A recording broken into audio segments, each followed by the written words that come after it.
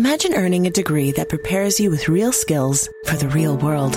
Capella University's programs teach skills relevant to your career so you can apply what you learn right away. Learn how Capella can make a difference in your life at capella.edu.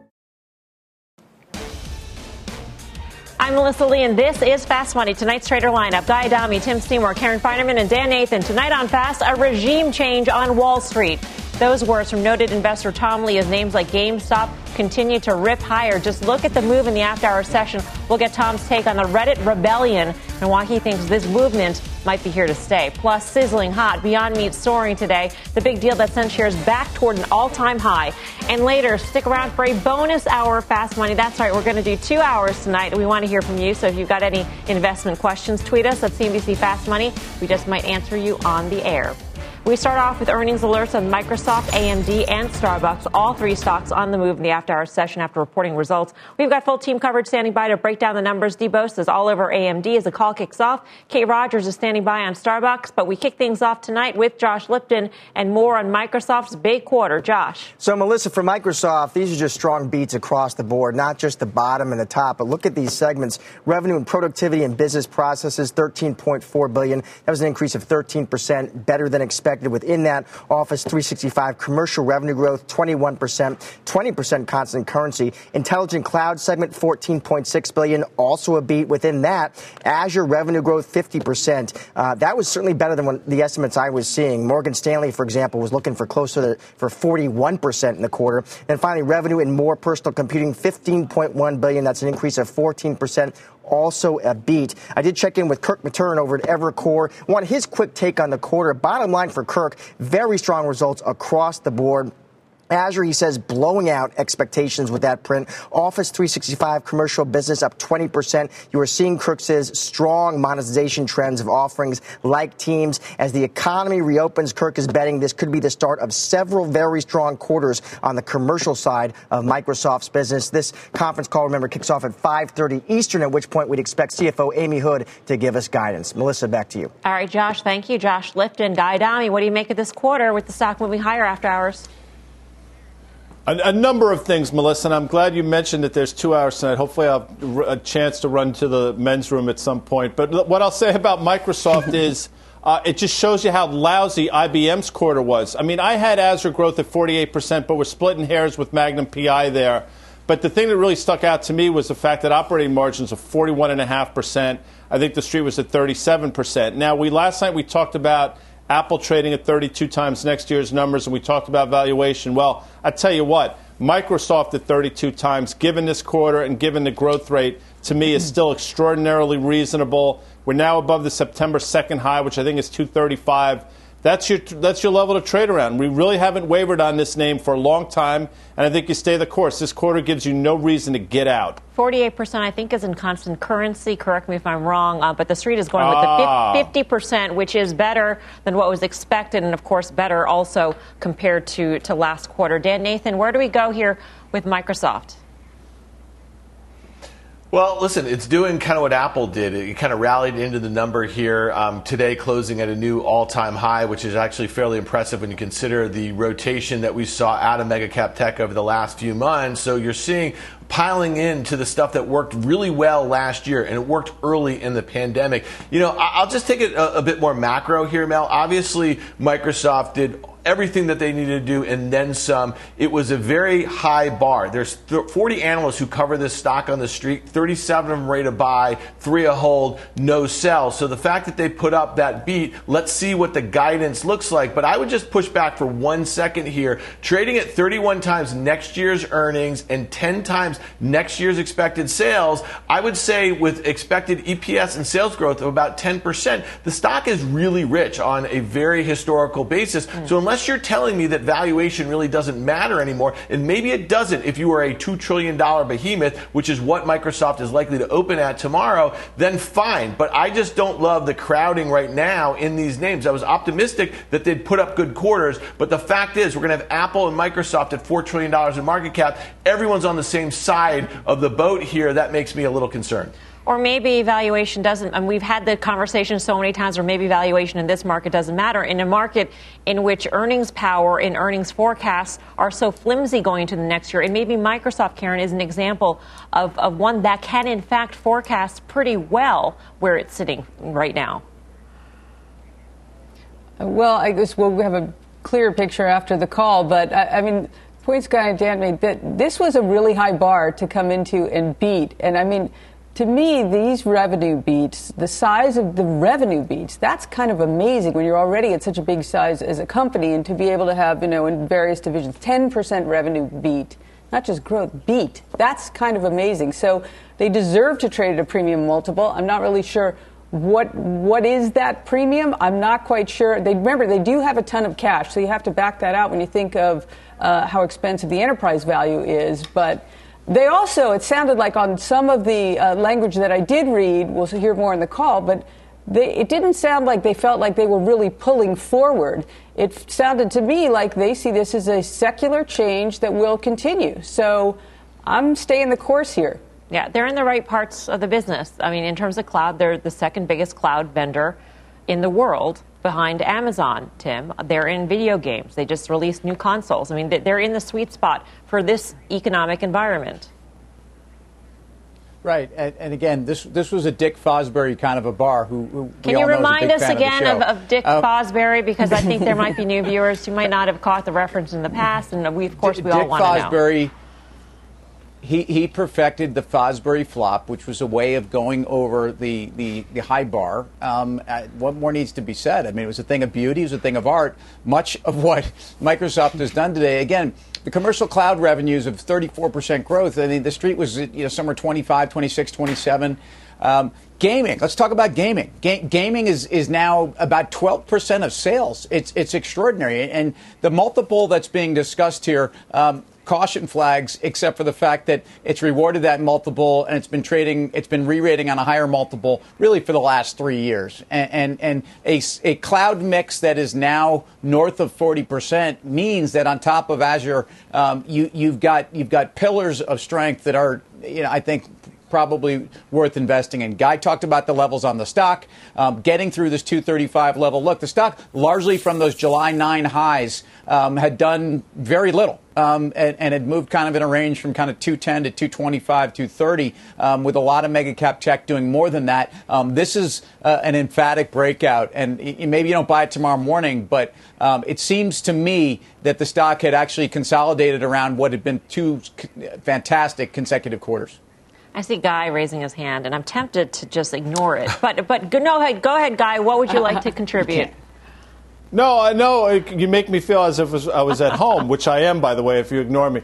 No, I don't. Far be it from me to correct him in such a public forum, but Dick Fosbury didn't perfect the Fosbury flop. He actually created it. Dwight Stones perfected it. And folks, in the NBC world, that's the more you know. That's the more, fast money, a font of tradable and useless like information. Remember when IBM reported, Dan, and what did they report? Cloud and cognitive services down 4.5% year on year.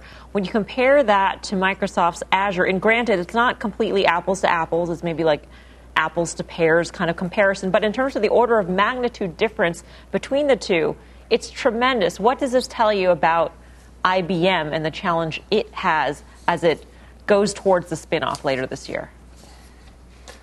It tells me that IBM is really just... listen, I took it off my main board. I don't even have it on my screen anymore. I think Palantir is where it used to be. I mean that really seriously. I haven't looked at IBM since Palantir went public a few months ago through a direct listing. And here's the thing about IBM. I'll just tell you. Did you notice, even in this crypto craze, they stopped running that... you remember that tomato that used to make its way around the world on the blockchain? This was probably 2017, 2018. They don't do that. They were chasing every shiny object over the last 5 years, and they've absolutely gotten nothing right. So you tell me if they're going to get this Red Hat thing right. Obviously, the person in charge now is the one who used to run Red Hat. I just don't think so.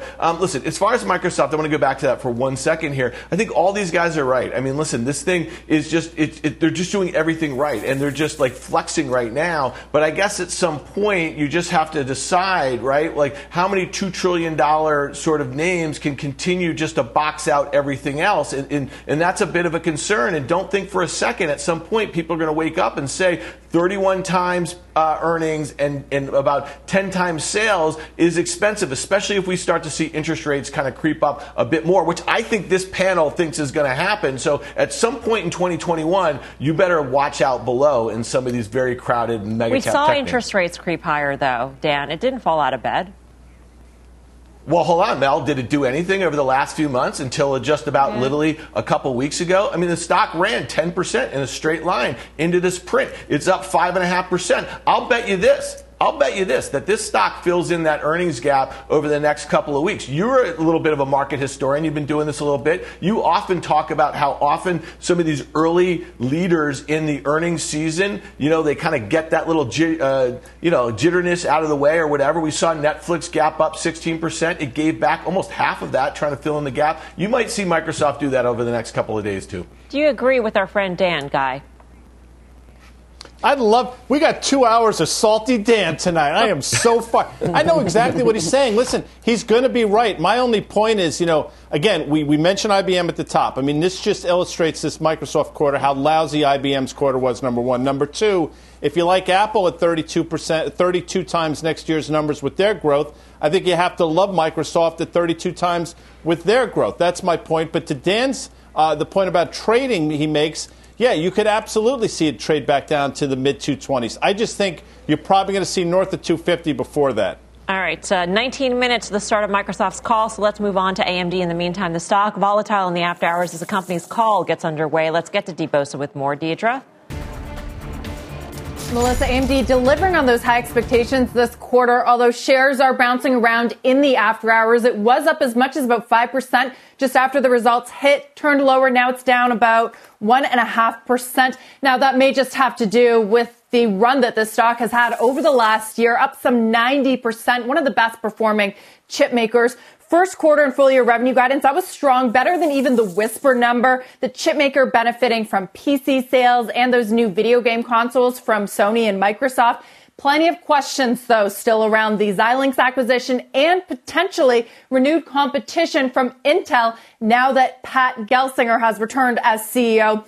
AMD has, of course, been taking market share from Intel for years, but can it continue to widen that lead if Intel starts performing better? That's one of the key questions here that analysts are asking. I did ask Bernstein analyst Stacey Rasgon why shares started to slip, and he just pointed to those high expectations. And like many others, he is listening for more commentary on the call. That just kicked off with CEO Lisa Su talking about 2020 as an inflection point and saying that they will continue to build on that momentum that they saw last year. And don't miss her because she will be on Squawk on the Street tomorrow. Back over to you, Melissa. All right, Deidre, thank you. Debo on AMD, and she'll be on the conference call, by the way, and keep us posted on that. So we're seeing the stock down 5% or so. It ran up 15% going into the quarter in the past 3 months, and we're seeing sort of the same, context for Texas Instruments, which also posted what looked like a pretty good quarter, trading lower in the after-hour session, also ran into the results. Tim, where do you go in chips?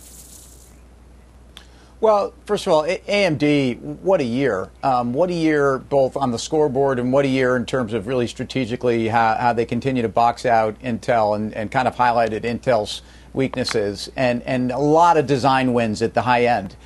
So both the client and end server markets, they continue to, they come into 21 extremely well positioned at a time when a lot of people feel the enterprise dynamic could actually be picking up as we come out of COVID, whenever that is. And so it's a question of where's the stock priced. And that's always been the question here.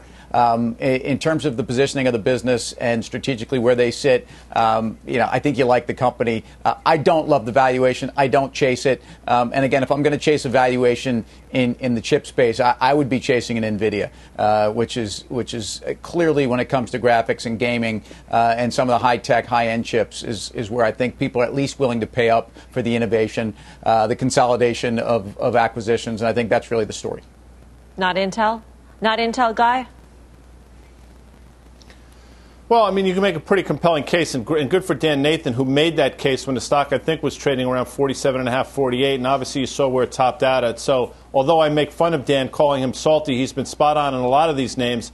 AMD, quickly, I'll just say this. They gave you full year 2021 revenue guidance, and they said, oh, by the way, revenue is going to be up 37% year over year, which blew away the numbers that the street was expecting. So I understand why people think this stock is rich. It was rich $30 ago, respectfully, and you probably will see a pullback. But go back and look. Every time they report earnings, stock sells off. Lisa Su comes on TV the next day, and a week later it seems to be making all-time highs once again. My sense is that will happen again in AMD. Do any of these chip stocks, Karen, look like values? And they may not look like values just on the surface in terms of their PE numbers, but I mean, in terms of maybe the guidance, they can give guidance that's pretty decent compared to some other companies in other sectors. Yeah, so just the valuation, though, to me is, I mean, AMD, that was a great quarter. Good for them. It's only down that much. I mean, they're a victim of their own success. That run was just extraordinary. Tech's, that run also, not as much as AMD, but you know, it's expensive to the market. It's expensive to itself. So I mean, if I had to pick value, I would look at Intel. That doesn't mean I would pull the trigger because I think that's going to be a long time to turn around. And I'm thinking of it should it be in the IBM camp where, you know, it is cheap. It absolutely should be cheap. Intel, I think, is better than IBM. But the whole space, I don't know, just is too expensive for me. Should Lisa Su be worried about Pat Gelsinger, Dan? Of course. I mean, listen, Lisa Su knows what it's like to feel like the underdog, and she just really dominated over the last 5 years. And so I think that Gelsinger, you know, he's going to have a nice honeymoon period. They're going to be able to kind of resort the decks, if you will. They made a lot of acquisitions over the last few years. Mobileye, Altera, there was a few others there. There was one, in the gaming space and crypto and all this sort of stuff. So they have all the pieces of the puzzle here. They just got to kind of strip down. He's kind of doubling down on the manufacturing. I think that right now a lot of people see that as maybe something they would have liked them to do, but the fact that they've already said they're going to kind of stay the course and maybe get things right makes the value that much more interesting. So to me, when we were talking about this name after they reported, I think late last week, we said, listen, you may see a gap fill back towards the mid to low 50s. That's probably where you get back in. You probably have very good valuation support and then catalyst support going forward with the new management. And I think Tim said something really interesting about NVIDIA. Mel, here's another name that has literally been going sideways over the last 4 months, has not made a new high since that September 2nd high. They're not going to report for a few weeks, though. So this is one that I think you got to keep a very, very close eye on. I think the semis are kind of over-owned right here. I know that there's some massive chip shortages, which is going to be a huge tailwind going forward. I think the valuations are stretched. You'd probably love to see the whole space come in a little bit and set up for a move coming out of Q1. All right, coming up, a regime change on Wall Street. Tom Lee joins us with his take on the Reddit rebellion and why he says the old guard needs to pay close attention to what is going on. But first, shares of Starbucks on the move in the after-hour session on earnings. That call is underway. We'll bring you the trade when Fast Money returns. Imagine earning a degree that prepares you with real skills for the real world. Capella University's programs teach skills relevant to your career so you can apply what you learn right away. Learn how Capella can make a difference in your life at capella.edu.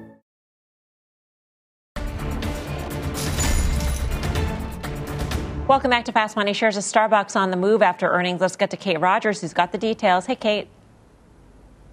Hey, Melissa. Well, a mixed quarter for Starbucks, a beat on EPS here and a miss on revenue for Q1. Across the board, the company's same-store sales were a bit lower than anticipated as COVID continues to resurge around the country and the world. Global comps down 5%. In the Americas, down 6%. In the U.S., also down 5%. And in its second home market of China, a bright spot there, same-store sales climbing 5% for the quarter.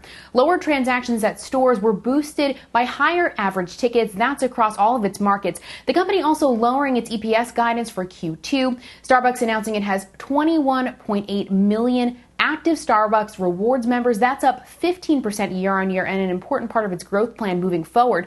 Remember, the company is realigning its portfolio, leaning into those new customer preferences with things like drive-thru, mobile order and pay, curbside. We expect to hear a lot more about that on the call that's underway right now. And one of the people that's been leading that consumer effort, Roz Brewer, is leaving the company. The COO leaving Starbucks at the end of February, taking on another CEO role at a publicly traded company that has yet to be named. Brewer entrepreneur here was former Sam's Club CEO, so has both restaurants and retail experience. It's going to be really interesting to see where she heads next from here. And also, Starbucks CEO Kevin Johnson will join Squawk on the Street for a First on CNBC interview tomorrow morning, so be sure to tune in for all of that. We'll bring you any headlines we get from the call, Melissa. Back over to you. Kate, thank you. Kate Rogers. Tim Seymour, what did you make of this quarter? Look, the China growth is incredible. And remember when that's all we cared about with the growth stories and we'd look at, again, plus 5% in a very, very difficult environment. They're going to, grow same-store sales, they say, in China 100%, 160 new stores. So a lot to be excited about. And frankly, have reiterated 21 guide. So I think the numbers are going to be there. The things that I'm most excited about as a longtime shareholder is that, the mobile is 25% of sales, where it was about 17% coming in. So with all of that is the loyalty dynamic and the larger ticket sizes that we've seen. Starbucks continues to be able to have pricing power in a competitive marketplace. Look, these numbers were as expected, and I think we'd gotten a guide on that. Yeah. Karen? Yeah, well, a little disappointing on the Americas, but I think it's really not. It's sort of delayed gratification here because I think those numbers will come back. And I agree with Tim that 25% mobile, that's the crux of the story there. So that's tremendous growth, and I think we will end up seeing it. All that having been said, though, the stock is expensive to itself, expensive to the market. So this is one where I really have to think about, do I sell this in favor of something else? Di. It's interesting. I mean, Tim mentioned the full-year guidance is in line, but they guided lower for the second quarter. So I think it feels as though people are trying to figure out and make sort of heads or tails of this. I think the bull story is still intact. The problem is, as Karen and Tim mentioned, is valuation. At these prices, I think basically we gave back what the stock was up today.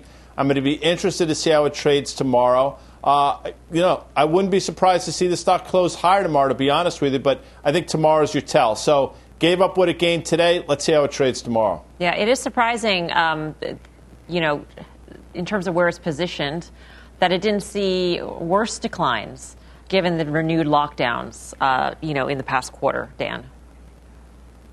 Yeah, no, it's a great point, Mel. And I would just say this is purely anecdotal, but living in New York City, there's a Starbucks on, every other block, literally on every other block. And I just know that, there's going to be a big push, there already is, to just buy local and support your neighborhood places. So, that might be something that we see as small businesses really need a boost coming out of this pandemic. And maybe that's something that kind of hurts a Starbucks, where in many metropolitan areas in the United States, they're just massively overstored. I get everything that Tim is saying about pricing power and the digital and the ease of use and all that sort of stuff. But maybe that's one thing that kind of hurts North American comps in the next year or so. All right. We are just getting started here on Fast. Here's what's coming up next.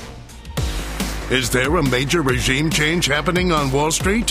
What all the action on Reddit says about the rise of the retail trader. And later, we're counting down to Facebook earnings. Why one options trader thinks investors will be hitting the like button in a big way. We've got that and a lot more when Fast Money returns.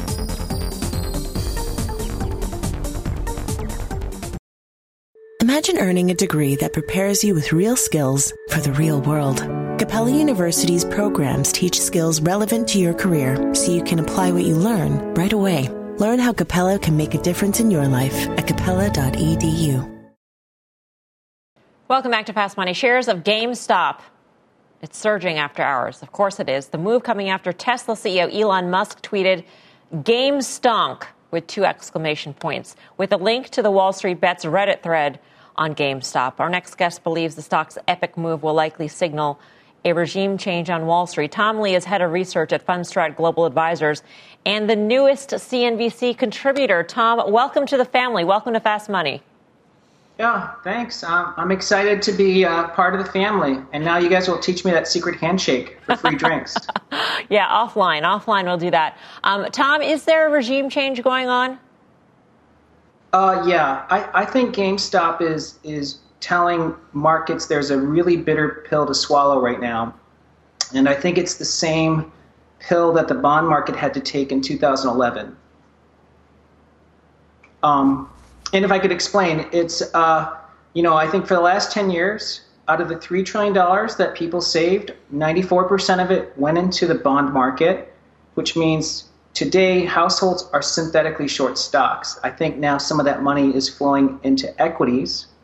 And when money comes into equities, it really lifts all boats. And so I think the fact that we've got a class of retail investors armed with cash, and I think they're going to get more cash, and over the next 10 years, it's potentially $3 trillion in cash. It's going to change the dynamic around stocks and potentially valuation. Can you extrapolate what this might mean to the broader markets, Tom? Because right now we're seeing it in a handful of stocks, which people may not be trading in whatsoever, maybe inadvertently in through various ETFs, et cetera. But beyond a GameStop, beyond a BlackBerry, beyond iRobot, beyond all of these heavily shorted stocks that have seen wild rides, how does this impact the broader markets? I think in general, PE is going to go up. And look, I can give you a very concrete example. CCC bonds in 2011 were trading at 10%. And that's a historically low yield for a very junky speculative grade bond. At JP Morgan, there was no research issued on CCC bonds. And today, those CCC bonds now trade at 7.5%. So they've actually rallied monstrously further. And 7.5% is about where investment grade bonds traded on average for almost 30 years. So speculative grade bonds have become the new investment grade in terms of yield. Well, I think that's what could happen in equities, that we could see a stratification of PE. And I think overall, if people think 20 PE is expensive, I mean, in the bond market, it created took people out in stretchers who thought bonds were expensive in 2011. For 10 years, they got even more expensive. So I think PE could be a lot higher. And I think that's why you want to be synthetically long stocks for a while. When do you think your colleagues on Wall Street, and I use the term colleagues, just, other strategists, other investment professionals, will acknowledge the power of this class of investor? Because to date, it seems like there's a little bit of condescension when talking about this Reddit rebellion. This is crazy. This is mob mentality. These people don't know what they're doing. They may not do the research. But the fact of the matter is, and I'm just speaking from their perspective, fact of the matter is, they've made a lot of money on GameStop and a lot of these stocks. And if you take a look at some of the other sort of, stratospheric rises that we've seen in the past couple of years, whether it be a Bitcoin or a Tesla, the retail cohort had gotten these stories right from the beginning, even as Wall Street turned their nose up. Absolutely. I'd agree. I mean, first of all, the wisdom of the crowd means price is what we have to understand. I think a lot of people think their business is, I can tell the stock market what to do. They cannot. The stock market is telling us the signal. And if someone who's a professional investor thinks only fundamental investors trade, that's a mistake. For the last 10 years, the average stock was held for 40 seconds. No one can tell me that a professional investor is fundamentally deciding every 40 seconds what to do. I think the majority of markets is based on expectations of the future. The retail investor is having a huge impact. Of course, it's going to create, I think, inefficiencies, but those can be exploited by other investors. So I think people just have to understand this is a wake-up call. It's a bitter pill to swallow, but I think overall it's a very good force. But you're absolutely right. Bitcoin is a great example of non-professional investors discovering a market. It's now proven to be pretty valid. And what are we seeing this year? Institutional investors are buying this hand over fist in huge amounts. They could have bought the entire supply of Bitcoin, in 2016 for 1/100th the price. Thanks for being on, Tom, and congratulations being part of the team. We're lucky to have you. So you've been bullish, rightly so, since I think mid-March. Is part of your bullishness based on this PE multiple expansion, or is it based on the E expansion from a recovering economy? Karen, it's a fair question, and I think that it's two mechanisms. Last year, we thought S&P earnings this year could be $193, which is about $20 above consensus. And if you look at how first quarter's tracking, the beat is about 25%. So, I mean, right now, earnings are tracking to be over $200 in the S&P. So I think there's a huge operating leverage story unfolding, along with pent-up demand. And then on the multiple side, yes, I think, we've gotten used to saying, oh, well, FANG can trade at a 30 multiple, but everything else should trade at 10 or 15. I think the rest of the market is re-rating, and I think FANG can obviously see risk premium fall further, so multiple can expand. I think the overall market's multiple is trending higher, and unless retail literally disappears because of regulations, I think you're talking about a multiple that could be, a 30-something PE on the S&P. Tom, a lot of people who look at what's going on with Reddit and sort of dismiss it or say this is just a passing fad, they say it's going to end badly. So from your perspective, how does this end? Well, I think that in just broad numbers, I think $6 trillion could come into equities from households. Remember, households control $100 trillion of net worth in America. So there's a lot of money, but a lot of it's in cash. And they put $3 trillion over the last 10 years into bonds. A big portion of that could come into stocks. But over the next 10 years, they're going to probably save another $3 trillion. And if the majority of that goes into stocks, that's $6 trillion. Mm-hmm. The stock market hasn't seen that kind of inflows probably in 50 years. So I think that we are in a time where the equity market is becoming the new bond market. It's a better source of preserving capital because bonds are much riskier to inflation. You're almost earning nothing in yield, whereas you can buy dividend stocks. So I think the equity market is going to become a lot richer, a lot more stable. Mm-hmm. And congratulations to all those people making, seeming fortunes overnight. It's amazing. It is amazing. Tom, always great to get your thoughts. Thank you. Tom Lee, the newest CNBC contributor, a Fundstrat. Thanks. A side effect of all this, and we've made the point that if all these people who are in GameStop lose their shirts in this is a cohort that may never come back to the market. The corollary to that, though, is that if they make a lot of money, other people who are on the sidelines holding all that cash that Tom was talking about could be incentivized to go into the market, Guy, because they see mm-hmm. that maybe the little guy can actually win. Yeah, it's a carry-on effect of what we talked about last year. I think we were one of the first shows that started talking about the gamification of the stock market when there were no professional sports, and a lot of those people that typically would bet on sports found their way to the stock market. We talked about Barstool, Dave Portnoy, and I think this is just sort of 2.0 of that. And listen, you want people to make money. We obviously want everybody to do really well. I think it's a tad terrifying, though, when somebody like Elon Musk makes an offhanded tweet like that.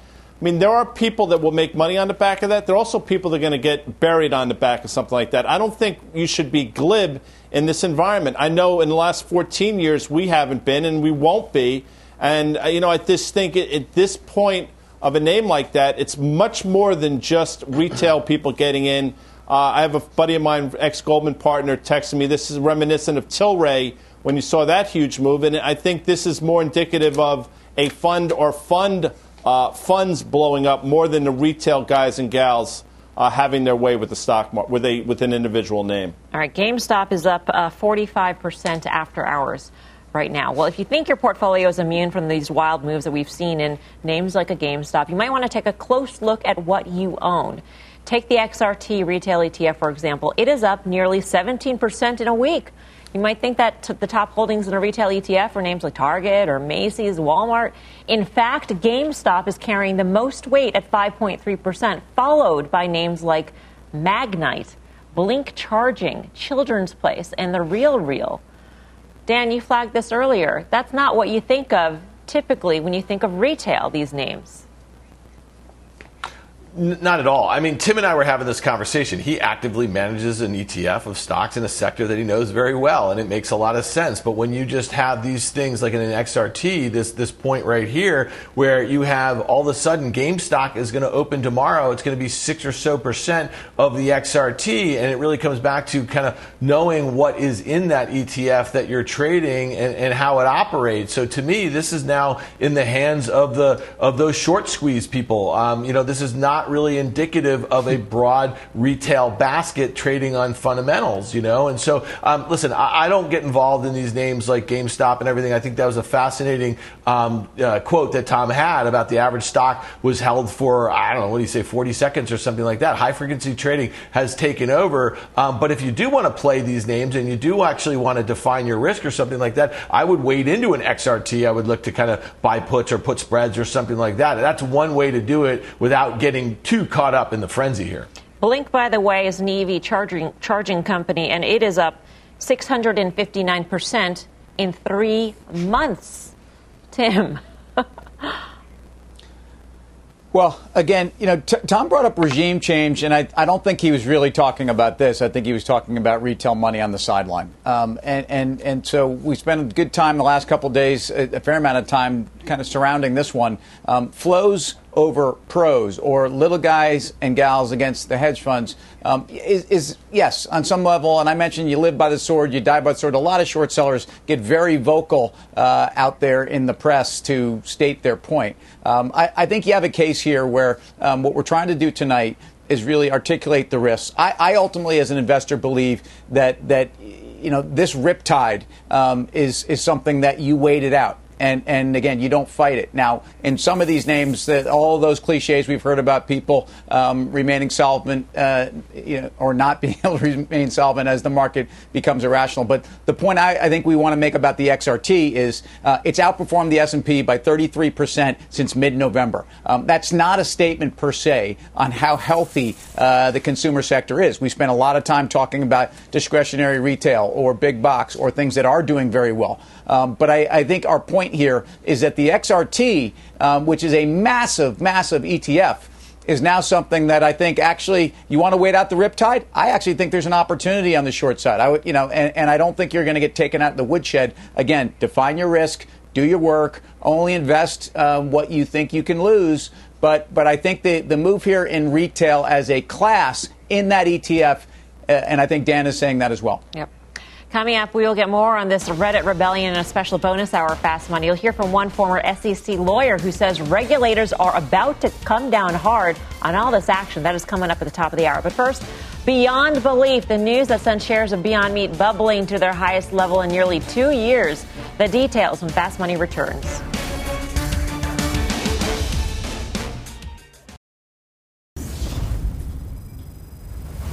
Welcome back to Fast Money. Beyond Meat topping the tape today, soaring about 18% after announcing a partnership with Pepsi to create and market new plant-based snacks and drinks. Beyond touching its highest level since July 2019 in today's session. Karen, snacks I get. Drinks? I don't know. Yeah. I don't know. I mean, so Beyond Meat, I really do believe in this secular change here. The valuation's much harder to get around, but they've done a really good job of building partnerships, and to their credit, because, even though one of the bear cases has been, what about competition? There's so many others who could come in. They have secured a lot of spots that it's going to be hard to dethrone them unless they really screw up. So good for them. That's a big partnership. I can't get close to the valuation. I'm going to have to wait till Oatly comes out and see how that trades, and I don't know. Maybe there's value there. But good for Beyond Meat. Ethan Brown's done a tremendous job. I mean, Oatly is plant-based, but it's made out of oats. Beyond Meat makes fake meat. I don't know how you turn that into a drink of some. My head is still trying to understand this guy. I don't know. I mean, I could imagine alternative meat jerky, maybe, but a drink. Now, you really, on a night where we have a 2-hour show, you really shouldn't plant that seed in my head. It's just not particularly fair of you, number one. Number two, if you do recall, ever since the taste test we did for Beyond Meat, I've said, listen, this is not my cup of tea in terms of product, but I love the stock, and here we are. Stock traded up to $221 today. That's the good news. The bad news, if you're looking for some, it traded almost 10 times normal volume, closed around 190 or so, which is right about those previous double tops from July of last year in October. I think you got to stay with it, because with Pepsi's distribution network and probably more deals to come, you're going to see moves like this again. But it does make sense, if you've been in the name, to sort of pare some risk down and look for a re-entry point. All right, coming up, Twitter takes flight. The news that sent the little blue bird flying today. All that and more when Fast Money returns.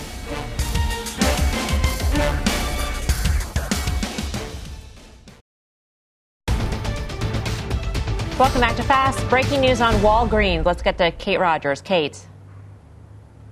Hey, Melissa. Well, we told you that Starbucks COO Rosalind Brewer is leaving the company at the end of February. Dow Jones citing sources saying that Brewer will be headed to Walgreens and will become its CEO, and that an announcement could come as soon as this week. Of course, Brewer having extensive experience in consumer-facing businesses, former CEO of Sam's Club, time at Starbucks, and now, according to Dow Jones, heading over to Walgreens. Melissa, back over to you. All right, Kate, thank you. We can see Walgreens shares moving higher in the after-hour session. Tim, what do you make of this move?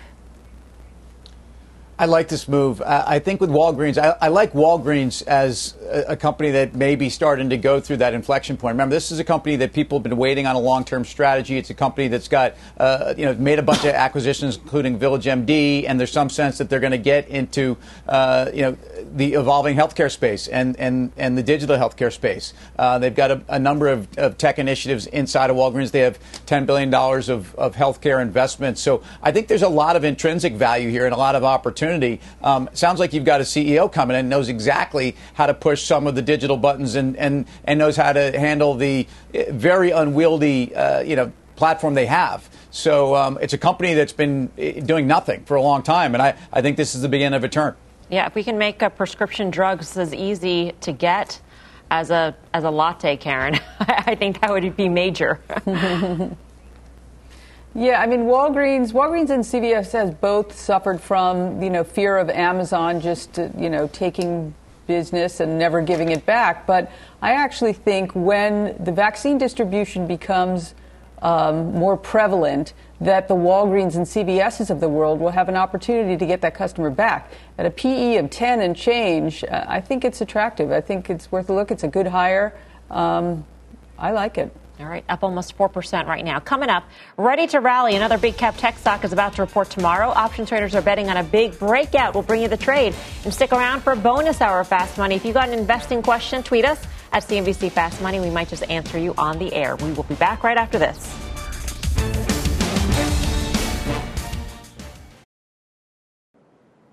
Welcome back to Fast. Let's check in on the huge slate of earnings still to come this week. Facebook, Apple, Tesla, all on deck tomorrow after the bell. Let's bring in Bonawyn Eison. You got the setup on Facebook, Bonawyn.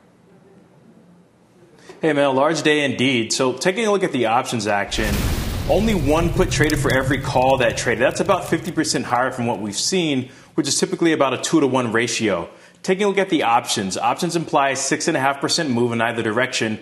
That is exactly in line with what we've seen over the last 4 fiscal quarters. And I'll tell you, the trade that really jumped off the tape to me. So 17,000 of the 300 strike calls traded and 7,500 of the 320 calls traded. But a portion of that traded as a spread. So the Jan 29th 300, 320 call spread was bought for 315. So the option trader is betting a percent that the stock will finish above 303.15 or 7% higher between now and Friday. Risking one to make sense, to make 6. It's an aggressive upside call, and for that you're getting pretty aggressive risk rewards. Pretty interesting trade, I thought. Yep, it is interesting. We'll be watching that one for sure, Bonawyn. Thank you for that, Bonawyn Eison. For more options action, be sure to tune into the full show. That is Friday, 5:30 p.m. Eastern Time. Meantime, already, it's time for the final trade. Let's go around the horn. Tim Seymour. Yeah, again, the margin, the mobile business with the high margin attached to it, 25%, is the reason why whatever weakness here in Starbucks is stuff I think you should be looking to add to. Karen Feinerman. Yeah, so we just talked about that Roz Brewer hire as at Walgreens. I like it. I think the stock's attractively priced right here, even though it's up a bit on the announcement of her hire. So. Dan Nathan. Walgreens. AMD, good results. Nothing to shake a stick at there. I just suspect you see the SMH come in a little bit. That's the ETF that tracks the semi group. So SMH, I'm looking for about a 10% pullback. You got such a Cheshire cat grin on your face, Guy. I can't imagine what's going to come out of your mouth, but go ahead. Because in my head, I'm trying to figure out how much time between when we cut for terminal break till we start the next show. You got 2 minutes for how a little much time do break. I have And can I make it to where I have to go and get back in the seat if and it's wire it up if it's in close time? by. That's the question. NASDAQ reports tomorrow before the bell. If you do see any weakness, I think you should buy it. NASDAQ is a monster. Valuation is reasonable. NDAQ. There are millions of viewers out there just shaking their head, Guy. That does it for this hour of Fast Money, but stick around. We've got another bonus hour coming up, so don't go anywhere. Much more fast right after this.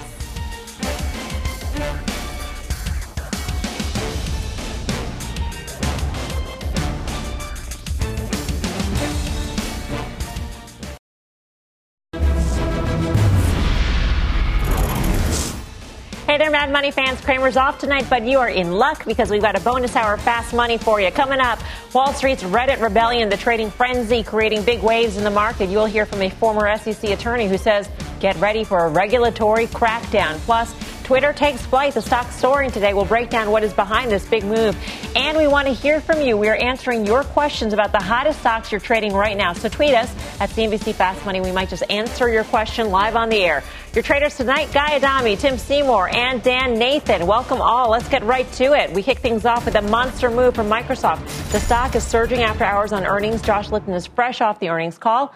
Josh, what's the news here? So right now we do have Microsoft executives talking to analysts, Melissa. Let me sum up some of their summary right here. CFO Amy Hood saying commercial cloud, $16.7 billion with growth accelerating. She called that an overall PC market that was stronger than expected. The ad market, she said, showing improvement. That, of course, benefiting search and LinkedIn. Gaming, record engagement. CEO Satya Nadella was also on the call. In broad strokes, he says what we're seeing here is this new age of digital transformation. And Microsoft, he says, is the one powering that with its cloud platform. He says they're investing to bring their cloud to even more customers. Going line by line here, LinkedIn, he called out revenue up 23%, record levels of engagement in the quarter. Teams, Nadella says, 60 million daily active users on mobile alone now. And gaming, Nadella said, surpassed $5 billion in revenue for the first time. Launch of new consoles, he says, was the most successful in the company history. Most devices ever sold, Nadella saying, in a launch month, we are gaining console share. Melissa, back to you. Did you say 60 million daily active users on mobile alone? Yeah, that was right. That was Nadella did talk about Teams, and he did give that stat, Melissa. 60 million daily active users, Nadella saying, just on mobile at this point. That's tremendous. Josh, thank you. Keep us posted. Josh Lipton on the Microsoft quarter. We're seeing those shares up by 3.7%. So really holding on to that after hours pop initially when the earnings results were released. Dan Nathan, anything change your mind on Microsoft here in terms of valuation?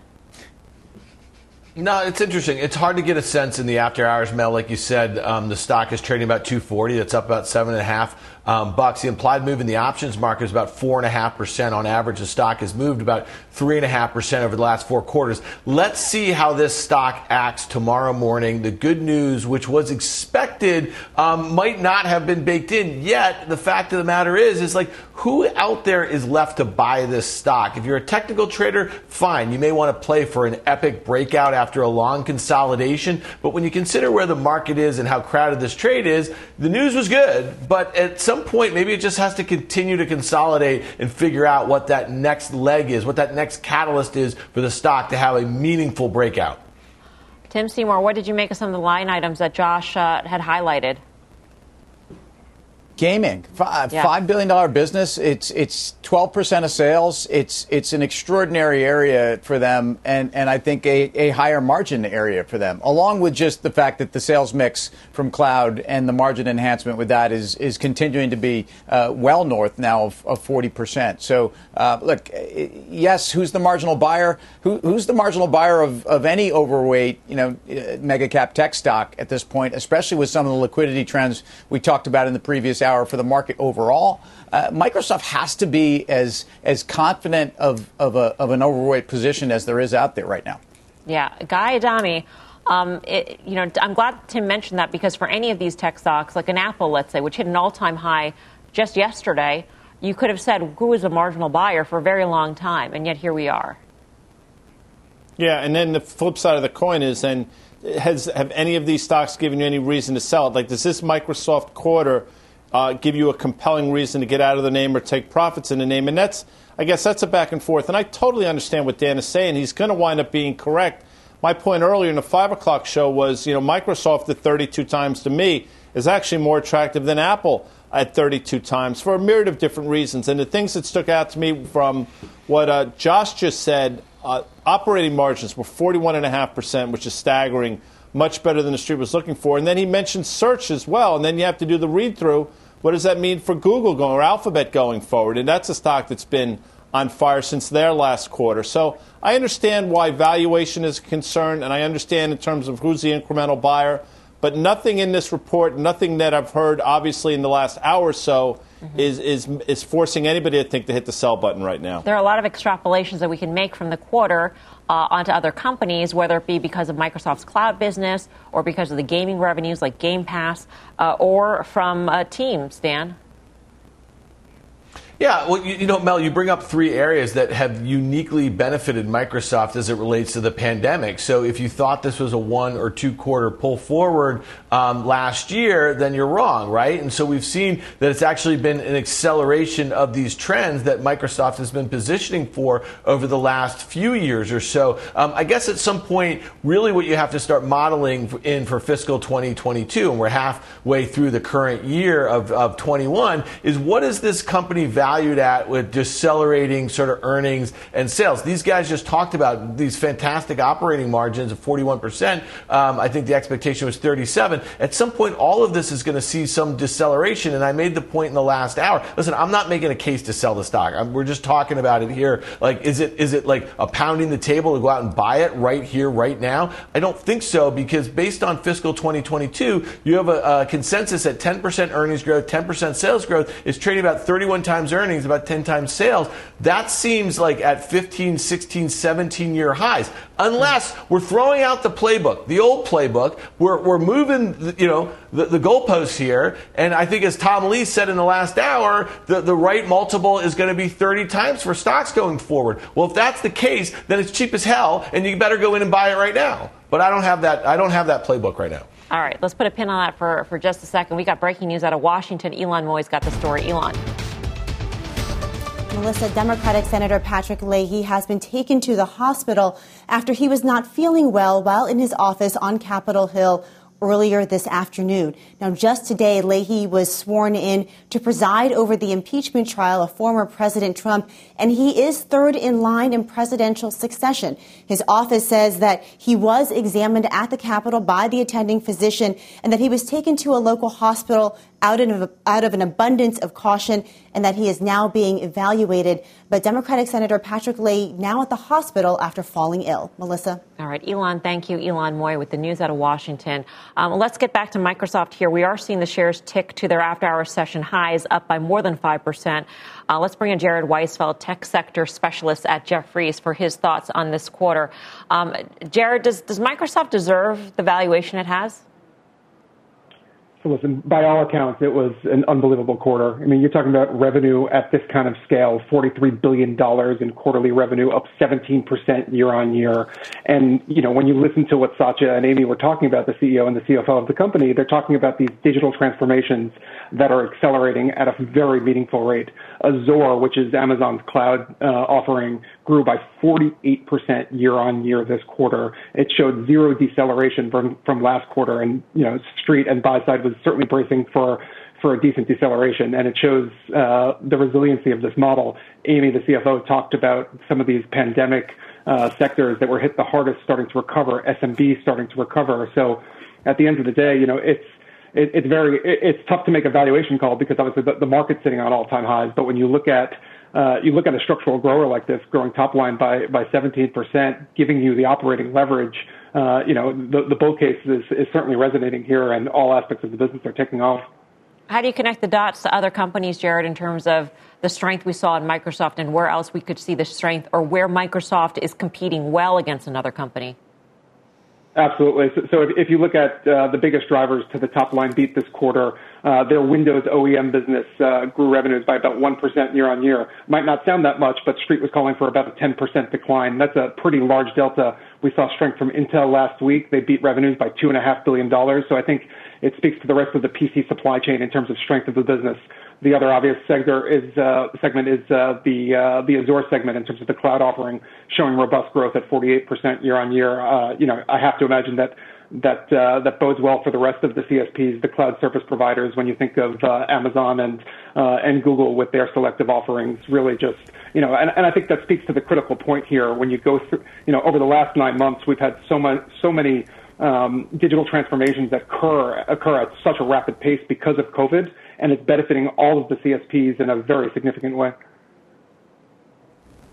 Hey, Jared, it's Tim. In terms of what's been going on in the chip sector, and we're looking at AMD after the hours, Texas Instruments, and there's this real disparity, obviously, between the function of a lot of these different chips and really where these multiples trade. Bottom line, though, is that semiconductors, and whether you're looking at the SMH or something that will track the entire sector, has led tech and has led it every single time. And it seems like it kind of led us into this earnings period, which has also been extraordinary. So what part of the semi sector are you most excited about here, and what's worth the multiple?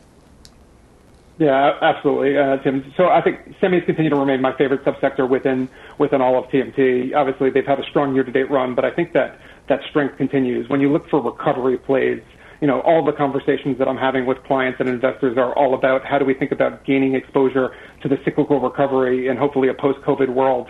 And that's going to start with analog semis, right? It's going to start with the restocking and the leverage to the industrial and automotive trends. And you're seeing that TI just absolutely crushed numbers this evening. They grew revenues by 22% year on year, driven by automotive and industrial. And, this is a large GDP type grower, and they just posted that 22% type revenue growth. And the thing to keep in mind there is that inventories are on the decline. So it's sort of the perfect storm for analog semis, where you've got the restocking that's occurring because inventories are lean, resells are strong, and that certainly benefits the group. And the other obvious subsector that's benefiting right now is compute. When you think about the infrastructures that are being built out to support the work from anywhere type lifestyle, AMD is certainly benefiting, right? You had 53% year-on-year revenue growth as their PC server and gaming business absolutely accelerated in a pretty meaningful way, partly due to strong execution from the team at AMD as well. But you would choose Intel over AMD, Jared. Do I have that right? When you look at the risk rewards between the two, it's pretty interesting because if you take a step back with respect to what happened last week at Intel, they beat revenues by $2.5 billion versus the street, right? Just a massive revision. They accelerated their 10 nanometer and 7 nanometer process technology roadmaps versus expectations, and they gave a Q1 guide that was above the street. And Pat Gelsinger, the new incoming CEO, who's incredibly well respected, came on the call and talked about committing themselves to the IDM model, the integrated device manufacturing type model, where they're going to manufacture their own chips for 7 nanometer in 2023. So when you combine all of that in the context of where the stock is trading at a 50 to 60% discount relative to the broader group, a lot of conversations I'm having with investors are how do we think about just the relative risk reward in Intel versus AMD? Jared, always great to get your insights. Thank you.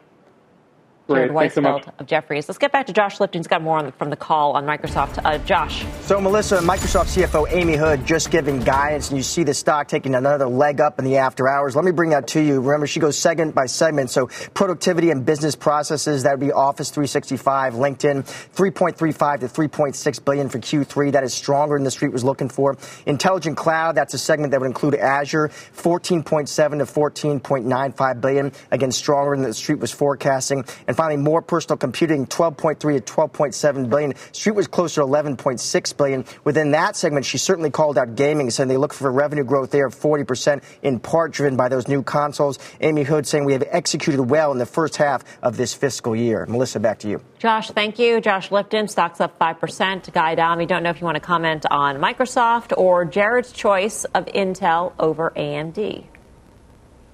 No, I understand what Jared's saying about Intel. I think Dan would probably agree. And by the way, we talked about it at 5 o'clock. We've talked about it for a while. Dan talked about Intel at 48. It traded up to 63 and change. So good for Dan. And in valuation, Intel is a much more compelling case. I totally get it. I'll just bring up Texas Instruments real quick, because why not? It was a very good quarter, and he mentioned the revenue growth. If there's a problem with Texas Instruments, you're not getting the same EPS growth. You had big operating margin beat, which is a really good thing.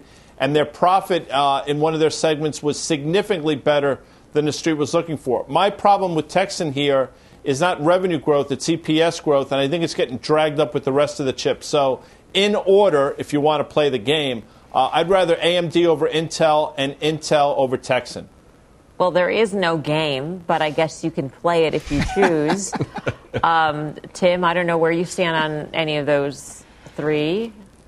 I stand offended that Guy played the game by himself, is what I do. I mean, and I think it's an embarrassment to us. No, I'm just kidding. It's fine.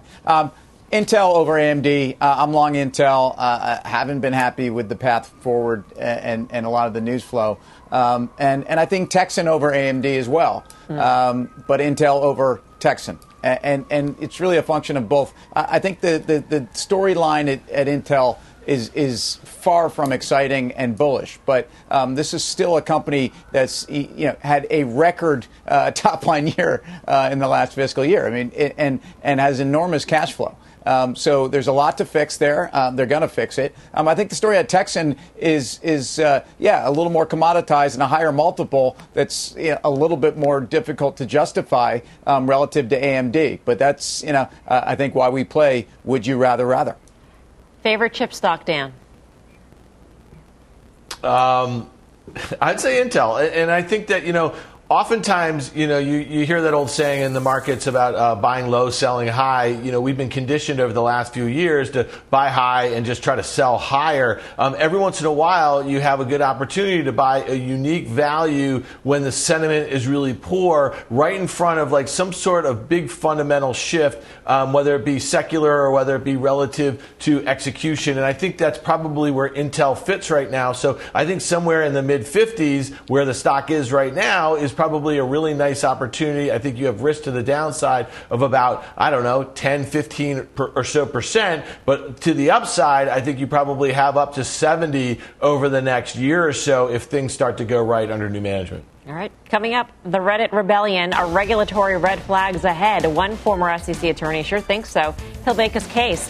Plus, Freeport-McMoRan in free fall today. What's behind this move, and is there a buying opportunity? We've got that trade next, and you've got questions. We've got answers. Keep those Twitter questions coming in. We'll get to them later on in the show. Much more ahead in this bonus hour of Fast Money.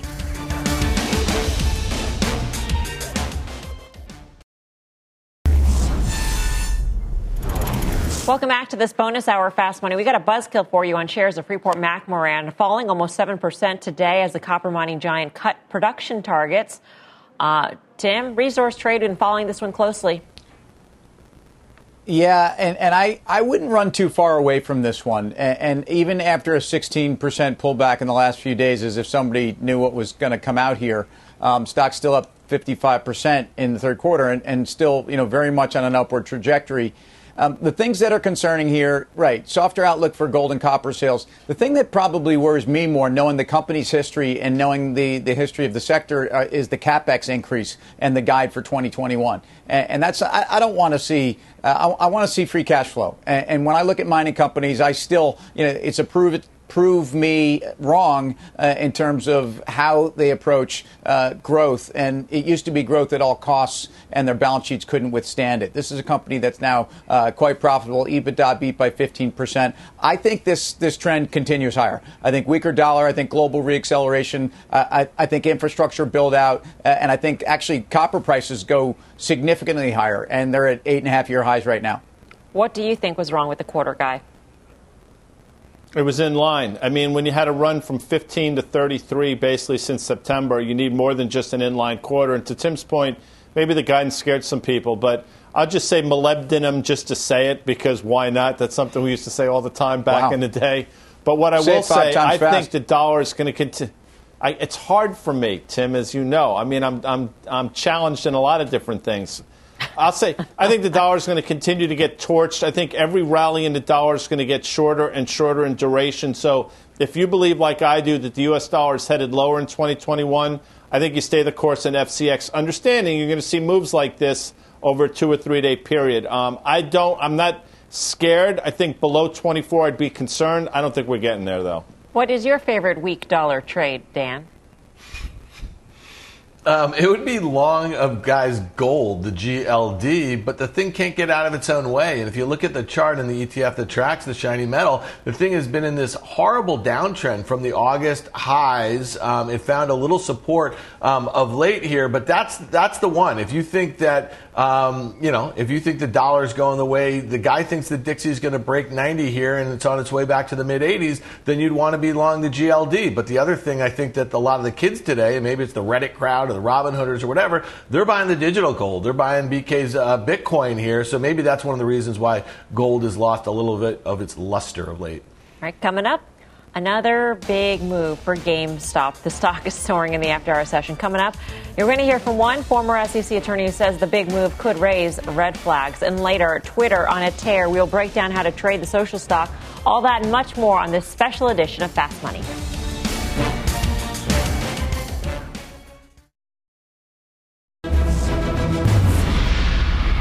Welcome back to this bonus hour of Fast Money. The Reddit rebellion continuing to play out today. GameStop surging again after hours with so much volatility surrounding the name. Our next guest says there should be more than a halt on the stock. He thinks the SEC should actually suspend trading altogether on GameStop. Let's bring in Jacob Frankel. He's a former senior counsel for the SEC's enforcement division, now a partner at Dickinson Wright. Jacob, great to have you as always.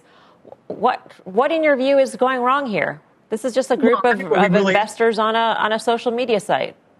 Well, there's nothing wrong with the free speech. But what we really have here, in my view, is a kids gaming stock that needs adult supervision. And I think that adult supervision is probably an SEC trading suspension. Everything that's going on is certainly going to invite an SEC investigation. The whole purpose of a trading suspension, which is different than a circuit breakers, is the SEC has the administrative ability to suspend trading when there are questions about the accuracy of publicly available information. And you have this competing dialogue as to what really is going on at the company and what's motivating the trading in the stock, or the shorts and the longs. But also, one of the bases for a trading suspension is a possible or potential stock manipulation. That would be something that the SEC would look at. But again, when you have this level of volatility and the circuit breakers are not sufficient or not accomplishing their objective, that really is the next option. And just to be clear, a trading suspension is not permanent. It is strict. It is a 10-day trading suspension that is within the SEC's statutory authority, and it's something that the SEC wielded 35 to 40 times in connection with COVID-related stocks. Mm-hmm. How do you prove market manipulation? I mean, how do you prove that anything that anybody is saying on Reddit or any other site for that matter is wrong or done with an intent to manipulate the stock price? And why is this different from a bunch of investors on an Apple thread talking about the stock of Apple? It's just Apple's a much bigger market cap, doesn't move as much. Well, Melissa, that really is a great question. That's exactly what the SEC would look at. And what it would look at is it will align what is being said, the accuracy of what is being said, and who is doing the trading, and is there some type of big word from the last couple of years, collusion within that trading. But when we're talking about manipulation, what we're really talking about from an investigative purpose is that the SEC would look at whether there's actual active trading for the purpose of raising, or in the case of the shorts, depressing the price of a security for the purpose of inducing others to buy or sell that security. That's what the SEC is going to look at. It's a very time-consuming process. It's kind of stuff I worked on when I was at the SEC and actually found very, very challenging and interesting, because you really then are getting into the motivation, the communications, the timing, and the information. Mm-hmm. And in this day and age, everything's fast. Well, let me ask you this question, and I guess I'm just going to play the role of devil's advocate. And from the perspective of what I've read on this Wall Street Bets thread, how is this any different from a couple of hedge funds or a few hedge funds saying that they're going to go short a stock? They've communicated via email. One goes on CNBC or on Twitter and states that they have a short case, puts out a YouTube video. Isn't that the same? Isn't that manipulation, except on a bigger scale? These are bigger shareholders. They have bigger voices. They're the quote unquote smart money on Wall Street. They can get away with it. That's not manipulation. No, and certainly hedge funds can participate in manipulative activity. There's nothing that that really puts one institution over a series of individuals. When we talk about stock manipulation, I mean, I remember back in 2001, the SEC brought an enforcement case against a 15-year-old high school student for stock manipulation. So it's not that there's any particular characteristic, and certainly the institutions do it. What we're really talking about here is the conduct in connection with this stock, which is experiencing such volatility, and the circuit breakers don't seem to be addressing it satisfactorily. What I'm saying is that is an option. But even if the SEC were not to do it, and granted the SEC tends to use trading suspensions almost exclusively in the small cap space, but the fact is there is conduct here that certainly has the SEC likely already investigating. And in all likelihood, there's also a parallel criminal investigation, because ultimately, if you get down to it, you marry up the fundamentals of this company with the stock price, I think there are a lot of questions, and the analysts are asking those same questions. Mr. Frankel, it's Tim Seymour. Thank you for joining us. I guess my question is really around enforcement of social media because of kind of the group think and the lack of disclosure. Is there anything developing within the SEC that's seeks to at least tighten up the reins around this, because it does seem that these forums are ones that really almost anything goes? Well, it goes beyond that, because if you look at how many cases tend to be brought around what's being said on, for example, the message boards around small cap stocks, that really is the issue. There is, the SEC will not touch free speech. And what I'm saying is not intended in any way to suggest that people don't have the right to express their opinion. The issue is whether they're disseminating materially false and misleading information, and for what purpose. Because that is really the trigger for whether there is securities fraud. And when it comes to, because we're talking about an exchange-listed security, as opposed to what we always talk about in terms of Section 10B fraud, the anti-fraud provision, there's another provision in the Securities Exchange Act of 1934, which is Section 9A2, 9 Alpha 2, which talks about manipulation specifically. And that's where you're talking about active trading for the purpose of inducing activity. And I think that's what the SEC is going to look at. I don't think the SEC is talking about suppressing free speech, but the source of manipulative activity very much are message boards and these informal forums. And the question is, where does it cross the line? And that's what an investigation will seek to determine. Just quickly, Jacob, and my producers are going to scream at me for this, but let's say that the SEC finds that there has been manipulation going on. Are they going to fine the hundreds of people on this Wall Street Bets thread? I mean, how does that go down? No, I think there's a question as what is the source of information? I mean, there are a lot of analogies we could potentially come up with, but I think it really is going to boil down to who is saying what and why. Mm-hmm. I mean, if you look at manipulative activity, there is frequently some type of collusive activity.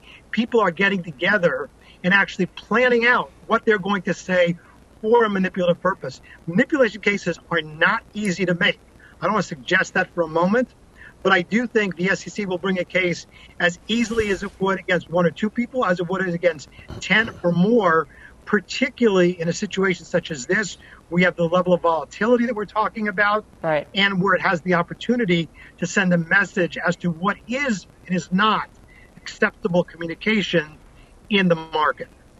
Jacob, thank you for your time. Good to see you. Jacob Frankel. We're going to have much more on this retail trading boom. Don't miss a first on CNBC interview with the co-CEO of Robinhood. That is tomorrow, Squawk Box, 6 a.m. Eastern Time. Dan, your thoughts on this? Yeah, this story has gotten a lot of attention that it's just a retail thing. Make no mistake about it. There are no shortage of hedge funds that are playing in this, I suspect, who know the game, and they are just pushing this thing up in big size. Now, obviously, you can go and see all the small amounts that are trading and the frequency in which they're trading, but I just don't believe that you can have a bunch of know-nothings on Robinhood doing this and this sort of activity, especially in the aftermarket. So I think when it's all said and done, you're going to see see that institutions were a large part of this sort of squeeze. This sort of magnitude is fairly unheard of. I'll just mention this, though. This is not new to Wall Street. Short squeezes are, as old as my good friend Guy Adami over there, and we've seen them before. I just think the way in which people are going about them and the way that they've been democratized through social media and Reddit and all this sort of stuff, that's probably what's changed here. All right. Coming up, is the bird the word? Twitter shares taking flight. We'll break down that trade next. And speaking of Twitter, we're taking your tweets, so keep them coming. We'll answer them later on in the show. We're back in 2.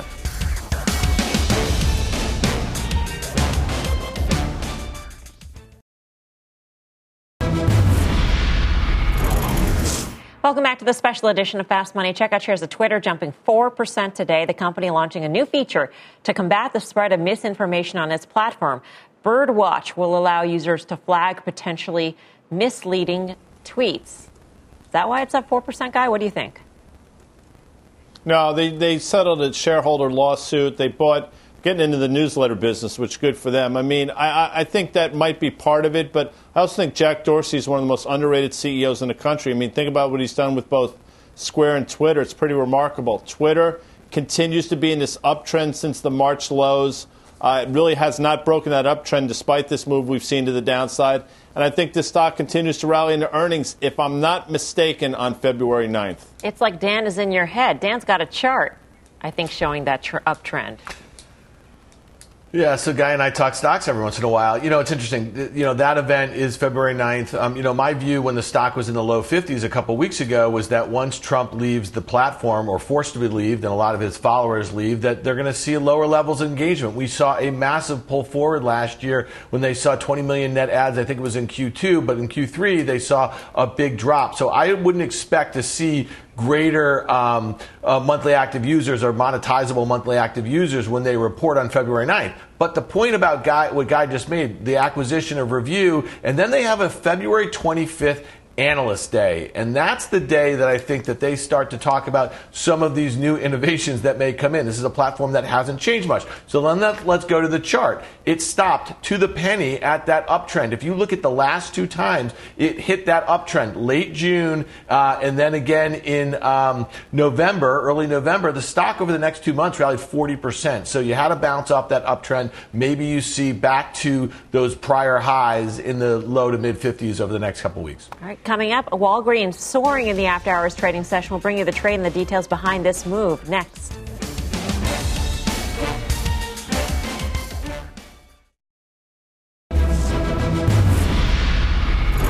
Welcome back to this bonus hour Fast Money. Check out the big move in Walgreens in the after hours. The stock up more than 8% as the company secures some serious star power. Let's get to our Kate Rogers with the details. Kate. Melissa, that's right. Very, very true on Star Power. Starbucks is announcing this afternoon its current chief operating officer, Roz Brewer, is going to be leaving the company at the end of February. CNBC's now matched the Wall Street Journal report that Brewer will be named CEO of Walgreens as early as this week, citing sources. Now, once that announcement's made, she's going to join a very short list of female CEOs at Fortune 500 companies and will also notably be the only black female CEO of a Fortune 500 company. Challenger Gray and Christmas also reports that more women came into the CEO position in 2020 than in any other year. Now, Brewer had been with Starbucks since 2017, was also previously CEO of Sam's Club, so she does have experience in both the retail and restaurants world. At Starbucks, she was working closely on the company's transformation and new store formats, including those important drive-thrus, pick-up and mobile order and pay, also streamlining the customer experience, working on things like eliminating certain tasks for baristas to after hours so they could focus on consumer engagement in stores and boost those scores there.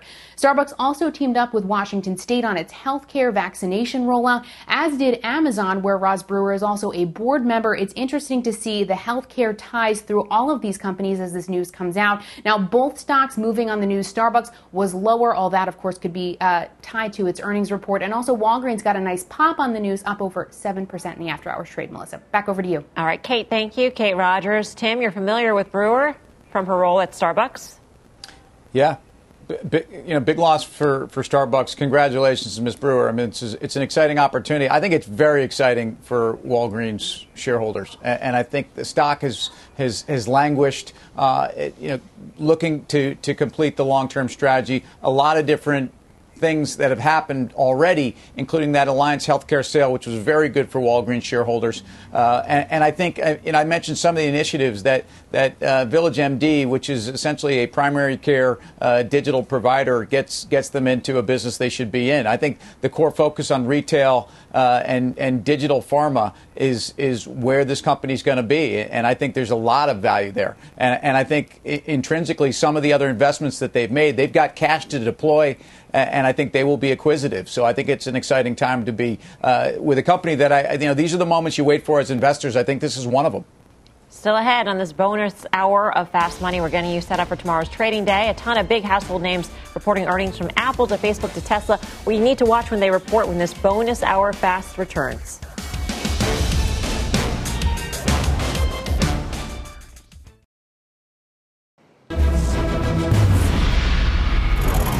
Welcome back to the special edition of Fast Money. We've got some time to take some viewer questions. First up, a question on the Golden Arches. My name is Matthew from Rhode Island. New investor, just started trading, bought stocks during the first of the pandemic, bought heavy on McDonald's. Just wanted to know, should I hold, should I sell after the pandemic? Do you know if there's any news in the pipeline? Do you know if it's going to explode like Chipotle? Things like that. Tim, what is your take? Well, Matthew, I think McDonald's is a very strong year ahead of it, especially after the investments that they've made in their digital initiatives and obviously remaking the menu, frankly, repositioning the brand. And I still think this is one of the world's great iconic brands and cash flow generative. Again, they've spent years also reworking the franchisee model and building this company to be positioned for the next wave of growth. So stock's actually not done a whole lot over the last couple of years, between 215 and 225. I don't think there's a CMG type move ahead of it, but boy, that would be fantastic. I actually just think steady as she goes here. Free cash flow generation, a very clear model, very big brand at a time. I think coming out of COVID, they've done very well in COVID and been defensive. I think this is going to benefit from reopening. McDonald's or CMG, Dan? McDonald's. And I agree with everything that Tim just said. The fact that the stock has consolidated well below those all-time highs from a couple months ago shouldn't be that bearish of a sort of thing. We've seen massive rotations here. So to me, I think McDonald's sets up for a run back to its prior highs sometime in the next few months. From fast food to fitness, Alex from New Jersey has the next question. I wanted to get your perspective on Peloton stock. Now, given the large orders due to stay-at-home workers and Peloton expanding its manufacturing to increase production and keep up with demand, even with analyst downgrades, do you think today's dip is a good time to buy for the blowout quarter I'm anticipating? And every time I go on the road, I see Peloton's vehicles, even more than Amazon's. What do you think? What do you think, Guy? Tell Alex. Listen, you know what I think. I love Peloton. I'm not only a big fan of the stock, I'm a big fan of the product. My man Dennis Morton, that's who I ride with in case anybody cares. And I understand people will crush this on valuation, but I think Peloton continues to work in this environment. President Biden has one in the White House. Their production woes are going to be assuaged with that acquisition they made. So I think you stay the course with PTON. Dennis, Matt, Allie, Emma, those are my picks. Dan, what are your thoughts on Peloton? Yeah, I think that it's a great example of where we all have the product. We love the service. For us, it's a good value. I think the Precor acquisition is important because I think there's a lot of people in America who maybe don't want to buy that expensive hardware or don't want their hardware at all or want much cheaper hardware and they want the streaming service. I guess the issue is going to be valuation. It's not going to be the issue for the valuation right now because people don't care about valuation, but they report next week. And, you may see this one come your way a little bit and then maybe buy it for that earnings event. But the one quarter where one of these names misses and disappoints, the whole game is up for a lot of these things for some time to come. And you just don't want to be the last one trying to play for that last big quarter before people care about valuation. All right, next up, we got a viewer question on the financials. Hey, Mel, how you doing? Love the show. Got a quick one for our Guy. What do you think of Citi these days? And when are you going to wake up and admit that the Sabres are taking the Rangers to town tonight? All right, we admit we took this question because he mentioned the Rangers guys love specifically. So, Guy, what do you tell Trevor? Well, I'm going to go financials first. Citi's interesting. They just reported earnings. Tangible book was $73.88. I think it's reasonable in this environment to see it trade tangible book.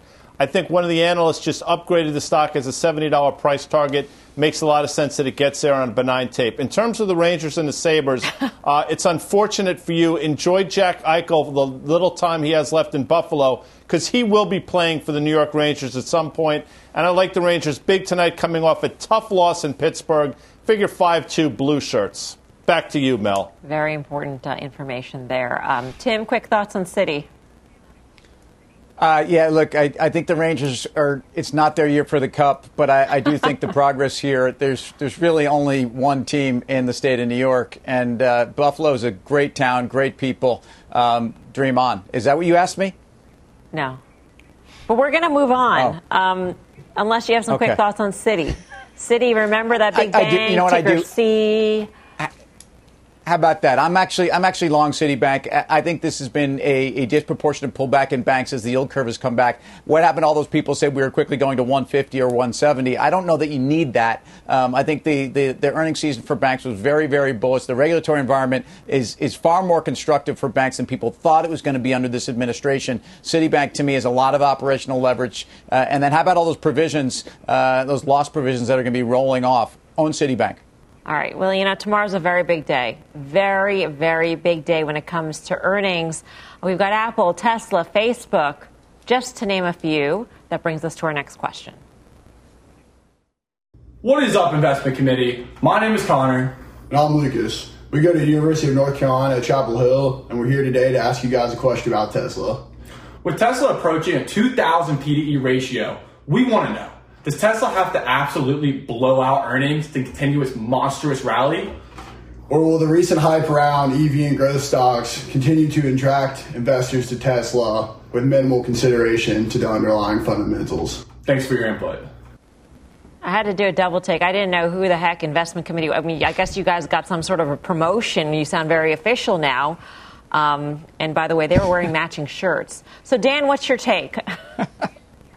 Well, first things first, Mel. Wapner calls his crew the Investment Committee. I think you just kind of mixed up a bunch of really good-looking guys on Fast Money for whatever you call those guys on the halftime report. I'll just say this. You know, when you think about Tesla, we often say this about stocks that trade like 88 or 89. Usually they go to 100. Well, this stock, you know, I don't know what the heck they're going to say to make the stock go down. They give us deliveries. You know, I just don't know. I mean, listen, you know, this group, this really good-looking group, the Investment Committee, we haven't been particularly great on this stock. So I think go with what the Reddit is telling you, because that seems to be the way that these stocks are trading lately.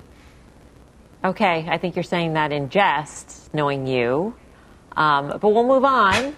Tesla's among the earnings reporting this week. We've got a lot on deck, in fact. So, Guy, what are you watching, and what specifically within each earnings are you watching? Facebook. To me, I think Facebook is the most fascinating one out of all of them. Listen, obviously Apple and Tesla are going to be great, but Facebook, to me, the fact that it traded up to 303 in September, had that huge pullback to 250, has rallied since then. I think the setup for Facebook hasn't been this good in quite some time. And I'm somebody who thinks, by the way, that Facebook could really be in the back half of this year really whacked by the whole ESG investing. So I'm really curious to see what Facebook does and what they say. That's the one I'm most focused on. But quickly back to the North Carolina guys, they should really be concerned about their basketball program, which has really fallen on difficult times, as has Duke's, by the way.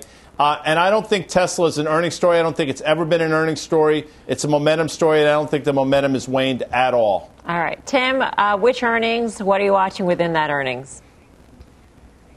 Yeah, and I wish I could say that the Georgetown basketball story was also a top flight these days. I think it's Apple. Speaking of top flight, you know, Apple has set the tone both in terms of the weighting it has for the overall market, the tone it has set for this week, for the last couple quarters. The most important part of the Apple story to me really is around the services story. And as you've now gotten to this case where there's an expectation of a high teens growth number in services alone at this point are a very important part of the company. The App Store, I think, grew 40% or is expected to this quarter. So once again, Apple to me is the story that moves the market. Dan, how about you? Yeah, I agree with Tim. And as we were talking about with Microsoft, Apple is at an all-time high, or within 1% from yesterday's high. I just don't know who the incremental buyer is to break this thing out in a meaningful way. Again, these are $4 trillion worth of stocks that we're going to have reactions to earnings that were expected to be good, and they are good. And the last thing I'll just say about Apple is if they say that there are shortages of semiconductors, which is causing them not to be able to sell all the phones that they want to be doing, then that's probably a bullish thing. Investors just kind of blow it off and say that only makes me feel better about the next quarter's results. 20% of the S&P 500 reporting earnings this week, Guy. Are we going to change the market's direction based on this week, you think? Yeah, I actually do think. I think the VIX at 21.5 is too cheap. I do think the market is absolutely setting up for, this 5 to 8% pullback in the S&P 500 that people are waiting for. So I absolutely do think that. I just want to say hi to Shepard Smith as we're his lead-in tonight. And I know Shep's a big Fast Money fan, so huge. What up, Shep? All right. Thank you, traders. And thank you out there for watching this bonus hour Fast the News with Shepard Smith starts right now.